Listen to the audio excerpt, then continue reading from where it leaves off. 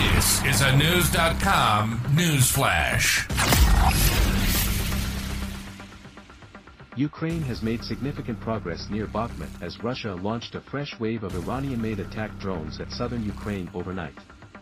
News.com has learned that Ukrainian air defense systems were able to destroy 27 of the drones launched by Russia. Reuters reports Russia launched 36 Iranian-made attack drones against southern Ukraine overnight in an airstrike that targeted the Odessa, Mykolaiv, and Kherson regions. Odessa Governor Ola Kuiper said logistics infrastructure was damaged, but no injuries were reported, The Independent reports. Russia has previously executed drone strikes and missile attacks, inflicting severe damage upon key Ukrainian ports and consequently disrupting the import-export infrastructure of Ukraine. Ukrainian troops have been able to deter 4 Russian attacks near Klishchivka, Donetsk Oblast, and continue their assault operations south of Bakhmut.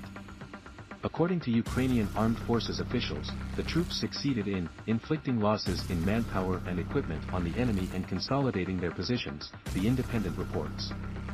Ukrainian President Volodymyr Zelensky announced on Tuesday that he had good news about artillery and air defense, but he did not go into detail, according to The Independent.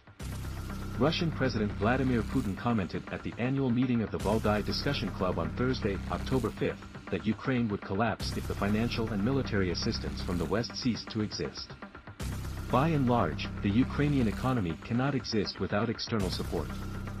Once you stop this, everything will be over in a week. Finished. The same applies to the defense system. Imagine that supplies will stop tomorrow. You will only have a week to live when the ammunition runs out, Putin said, for CNN.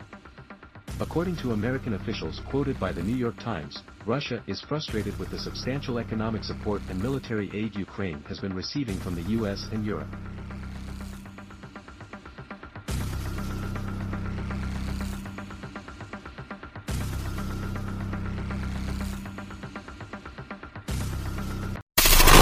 Knowledge.